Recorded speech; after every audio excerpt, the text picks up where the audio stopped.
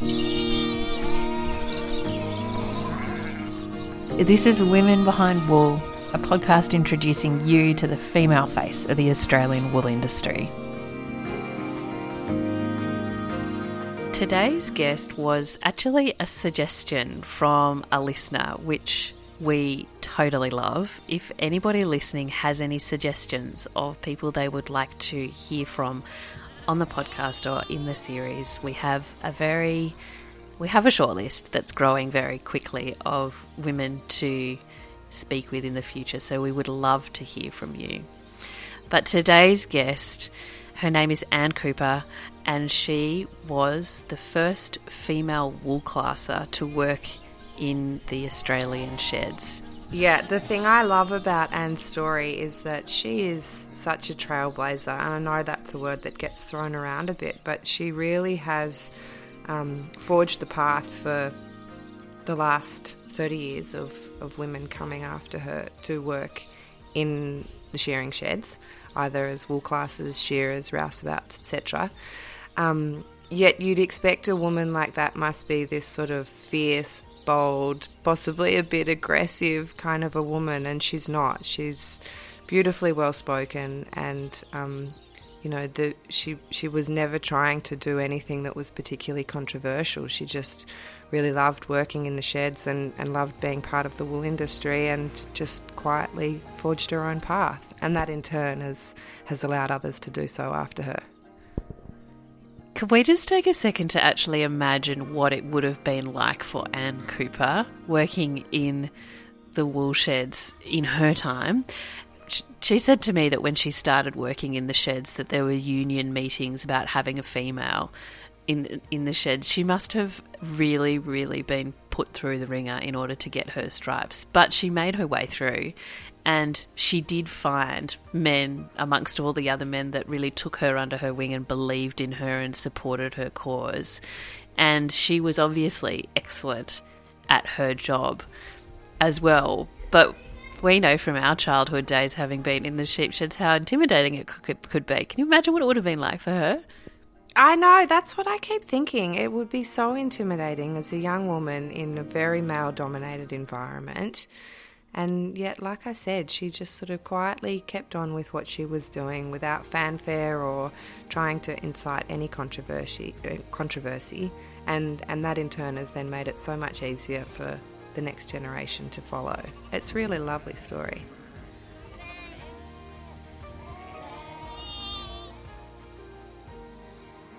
My name is Anne Cooper.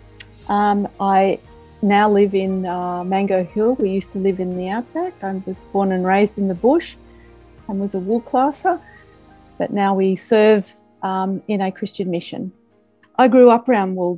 We had merino sheep, and Dad was a wool classer, so as kids we were even interested because Dad would show us what it all meant and how important it was to look after your sheep so that you had the wool clip, which was the income really from the sheep each year. So I grew up around the wool shed, I would say.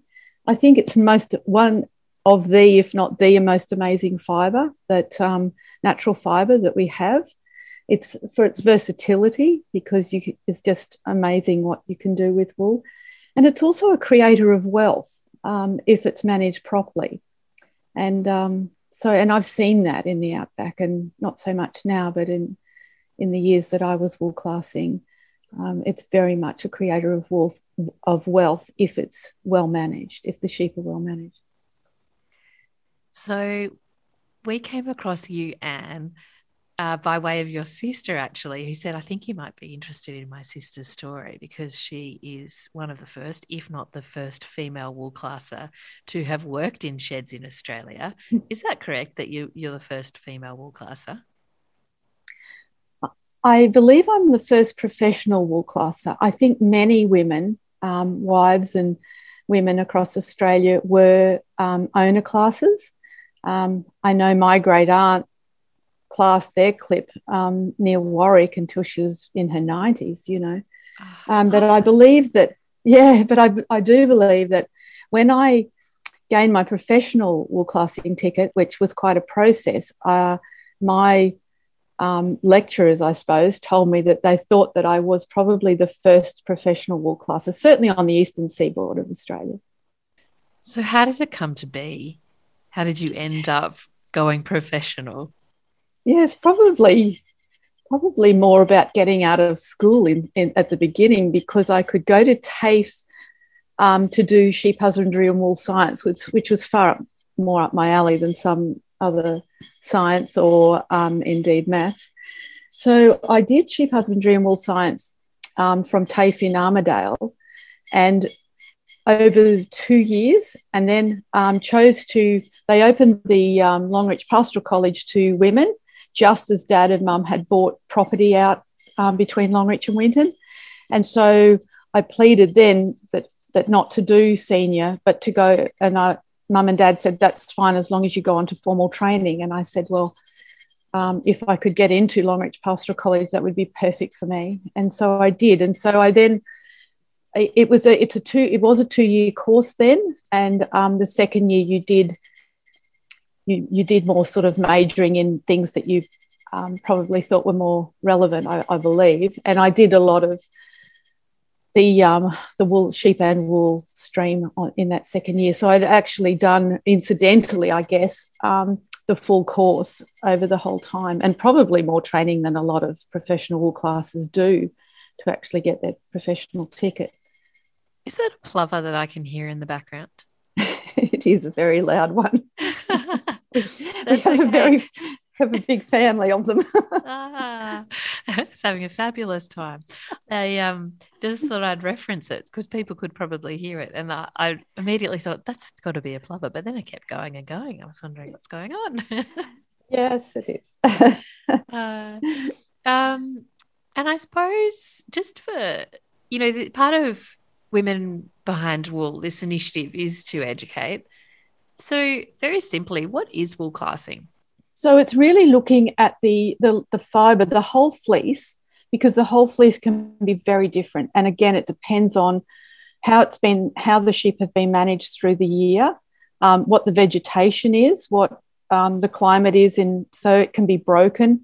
The broken, of course, then means if there's a break in the wool, it's less saleable. So really, there's a lot of variance. Colour is a variant. Vegetation is a variant. You skirt off the outsides of the fleece to make a premium part for your higher classing. So the highest is a 3A. So the length, you go ideally on the length, a nice bright colour, and the fibre diameter. So all those little crinkles in the wool is the diameter, and it's measured in microns. So you would say over time, of course, you can do it quite quickly, but so you would class them mostly towards the fibre diameter. So the finer the diameter, the more highly saleable it is, generally speaking.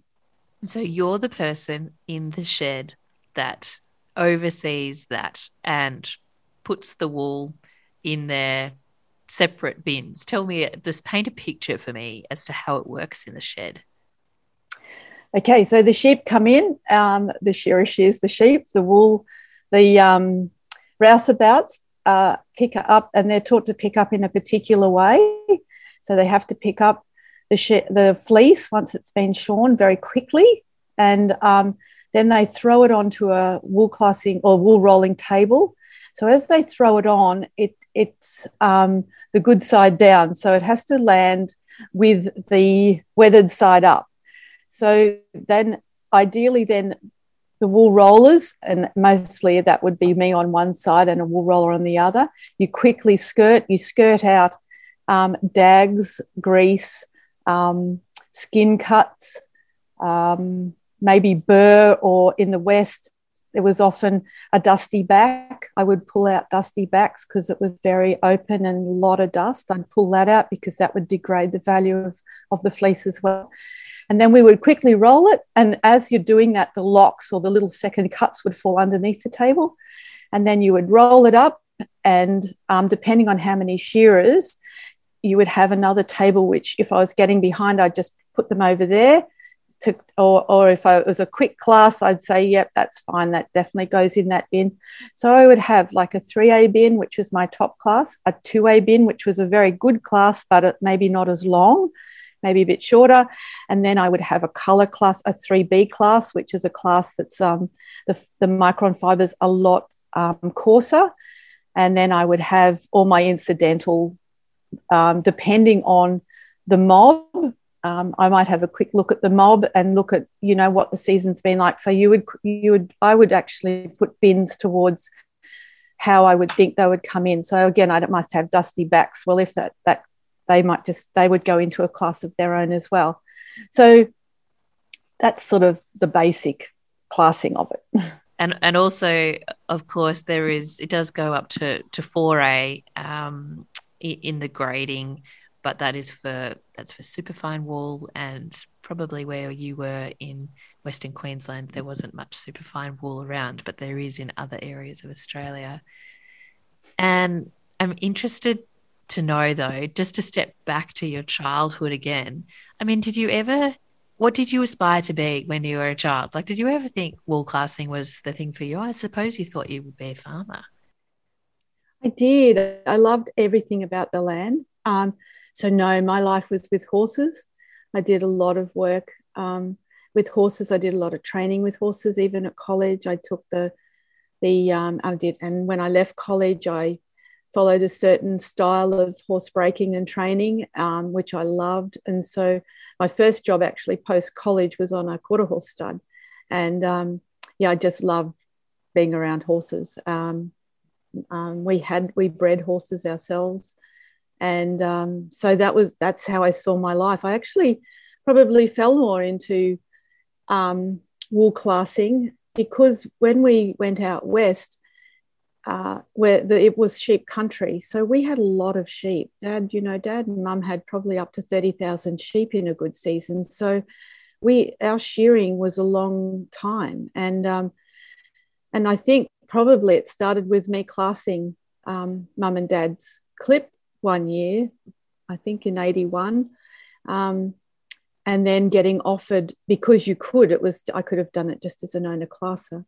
And then it sort of went from there as I got offered work and realised that actually, well, it was good pay. It was better pay than Jillarooey. And yeah. And yes, it was interesting. It took me places. So So I think I probably incidentally fell into it, but I did love it. I liked every aspect of the bush and working with stock and all that sort of thing. What did you love about the wool classing at that stage? I loved the feel of the wool and the fact that I learned very quickly that it did very much depend on the management and climate as to how the wool reacted on the sheep's back. And I loved all of that. I even did some sheep judging because I just loved the whole entirety of how wool is grown and of the sheep management as well. So I did, I really enjoyed it. I really sort of, how you sometimes go off on a tangent when you start something and then all of a sudden you find another stream. It was a bit like that. But it wasn't without its challenges for you, of course. So you were the first of your kind in Australia, and you were a female in a heavily male-dominated industry. You went through Longreach College, of which you were some of the first female intakes there. But once you got your qualification, what did you do, and how did you work that out?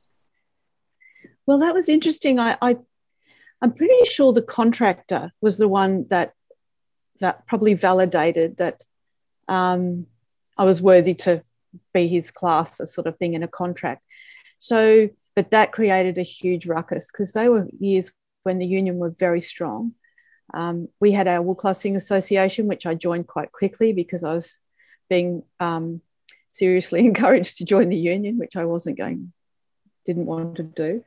But then they would have union meetings about me because, one, I was a girl and girls were only seen to be delivering the morning tea and afternoon tea. They weren't there to be, or pushing the sheep up as a jillaroo or something, not actually not only working in the shed, but actually having to manage the shed, because the wool classer runs the shed, because everything that happens in the process of shearing a sheep and how the wool is handled reflects on your license. So you are the manager of the shed. So that there was a lot of pushback with that initially with the men, which I understand. When you're breaking new ground, it's painful for everybody. But what was your approach to that? I mean, how did you write it out? Well, I think what rings in my ears most is that Dad and Mum very much encouraged us. If new ground needed to be broken and you were up for the challenge, you go ahead and do it. And I must have known that. I think that gives you a lot of confidence when you know that your team behind you, your mum and dad, are really behind you in doing that. I think I felt confidence in doing it. I couldn't actually articulate to you why I pushed through that. I guess I really enjoyed it, and I probably fairly strong-willed. So I thought, well, you know what? I've worked with guys most of my life on the property, in the yards, in the cattle yards, in the sheep yards. We had always had workers. So I was up for their taunts to a certain extent. So I just thought, well, and I guess my training ground was home. So because we had so many sheep, I had time to hone a few of my skills actually on my own property, or, on mum and dad's property. So that can give you confidence when you're actually working from a home base. The sheds can be really rough sometimes. Did you have to play it rough? Actually, I was extraordinarily respected, and I really, I never actually really had to do it rough. I think my contractor was very much on my side, but he's not the whole of the team either. I never felt threatened or anything. When I got married, my wedding present was a blue dog. So, I would take my little blue dog everywhere with me. But properties that I went to, I was hosted usually at the homestead, I guess because quarters weren't set up for girls anyway. So it was only for men. But I had some very funny experiences with the guys, but I never felt threatened by them. That mean they taunted me a bit in the shed, but it was all banter sort of thing. Yeah. Tell me about your funny experiences. Well, there was a few of them. So one property I was on, and I guess in some ways it's probably not funny, but you would be with the property owners, so you kind of get to know them a little bit as well, and they might know of you because especially I did a lot of work around the Winton area. And I was there one morning, and the old fellow went down to cut down the sheep for breakfast and cut two of his fingers off, and just the whole of what are we going to do about this, and running to town, and just all of the added things. The guys would drink a bit, but and I had a couple of fellows that I would travel with, and so that always kept me very much awake, especially on a Friday evening heading back quite a long way. They would ask me to swim across if we were fishing or something. I'd be the one they'd not throw in, but say, we can't swim, you're going to have to go over and do this and that. I'd do things like that. Part of my training. Oh, yes. Yeah, unhook lines. And I guess, yeah.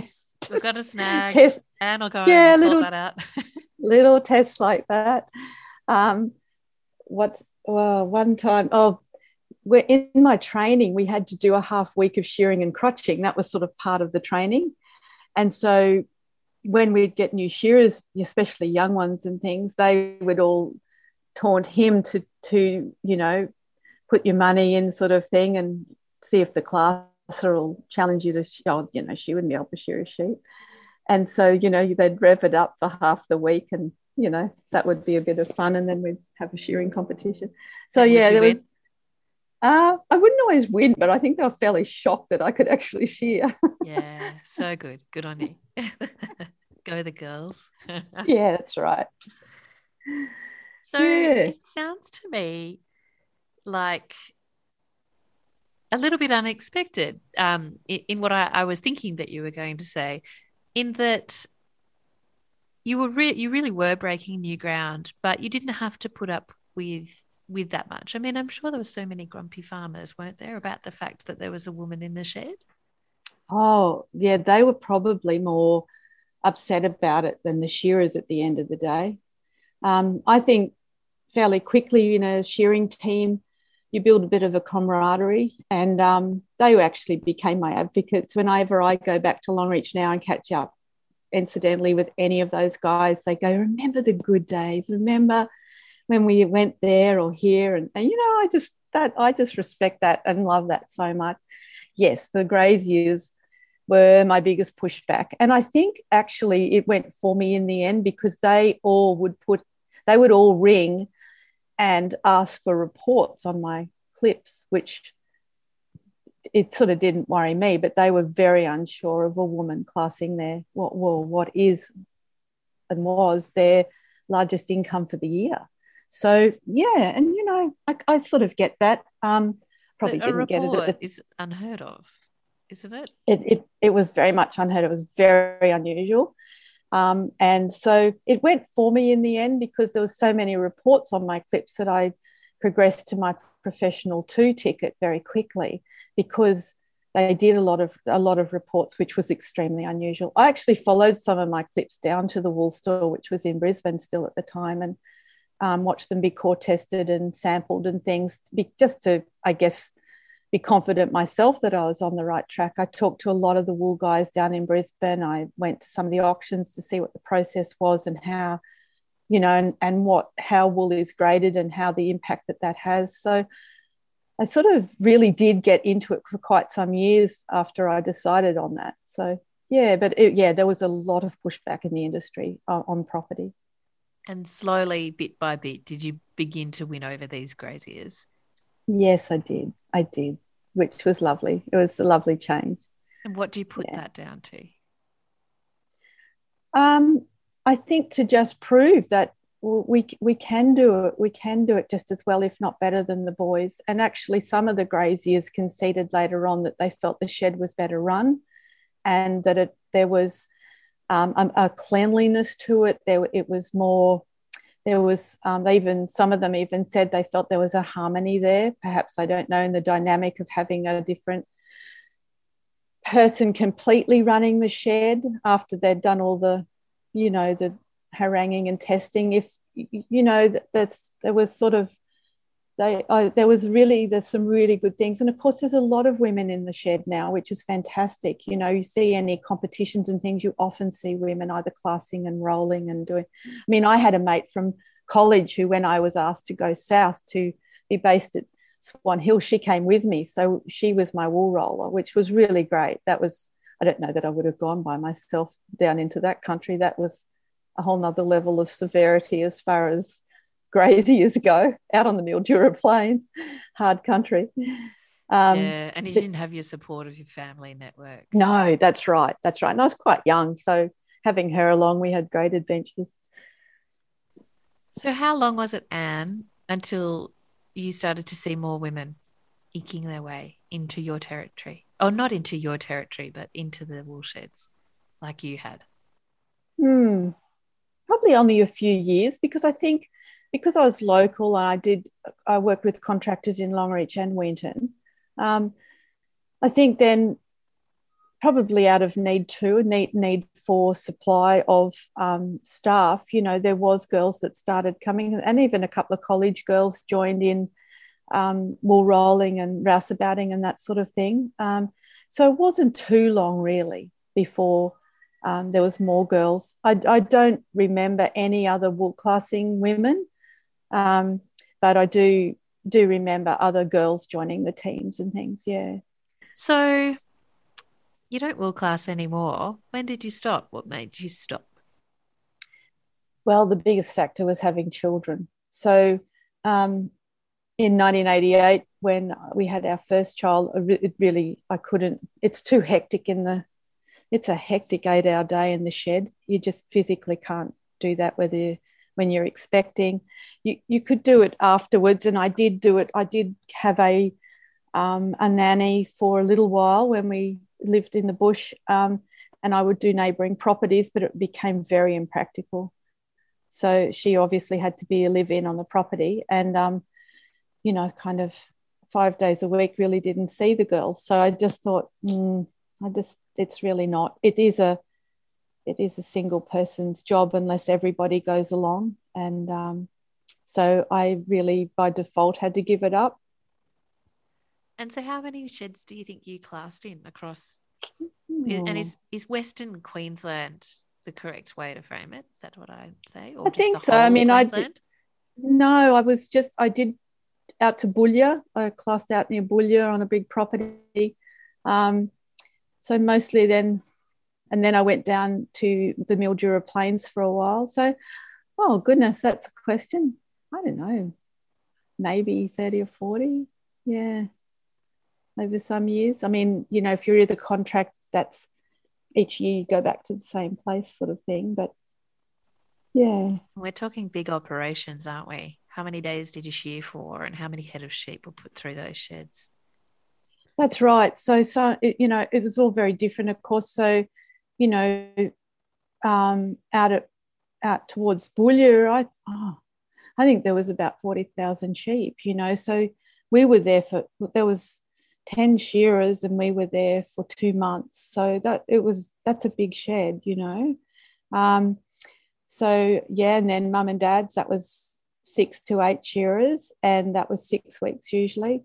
So yeah, different. And some sheds were just a couple of weeks, but a lot of them were up to a month. Yeah. Amazing. Do you miss it? Yeah, I do. I do now I'm talking with you about it. Yeah, I do. I mean, and the last place we would have seen ourselves, we're both very bush people, is to be living in suburbia, but we have had a very rich life doing this work as well. But yes, we still have our home in Longreach, so we gravitate back out there. We have some family still there and very good friends, so we gravitate back to Longreach when we can. But yes, always miss that life. What do you miss about it when you think about how much you miss? What images come to your mind? I miss managing stock. I miss being around stock. I miss being like, I was just looking at photos recently, just this last week actually, of the Longreach show, and I thought, yeah, I used to love doing that judging, or watching the judging of the sheep and the wool. They had the sheep show, state sheep show out there again, merino sheep show, and so just that whole immersion of life with sheep and wool and cattle, but more sheep and wool probably, and horses. I just miss that bush life and those big skies and being out in the bush. Sunrise and sunset. Yes, I think what confronts me a lot out west now is that if they haven't gone into cattle, they've gone into Dorpers. So there's less and less merino sheep out there, and yet it's such fabulous sheep country. When you observe and learn and hear and see in the newspaper about the wool sheds these days, what are your observations about females in that sector? Oh, I think it's fabulous. I think it's great. I think that, if that's what you're called to do, and if that's what your passion is, I think it's wonderful that there's more opportunity to go and do that, and to do it more openly, and to actually be validated in that. Oh, it's all so interesting. Well, Anne, it's been a treat to meet you and to speak with you. Thanks so much for telling us all about your story as to how you became a wool classer and some of the experiences you had. Thank you, Skye. It's a privilege to be able to be asked. So it's been lovely reminiscing about my journey. So thank you very much.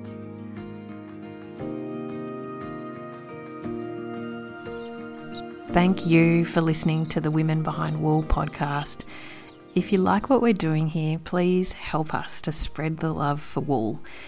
You can share this episode on your Instagram stories, and if you subscribe to iTunes, a fresh episode will be waiting for you each Monday morning. Our website is womenbehindwool.com.au. Stay warm and rugged up in your wool, and we'll be back with you next week.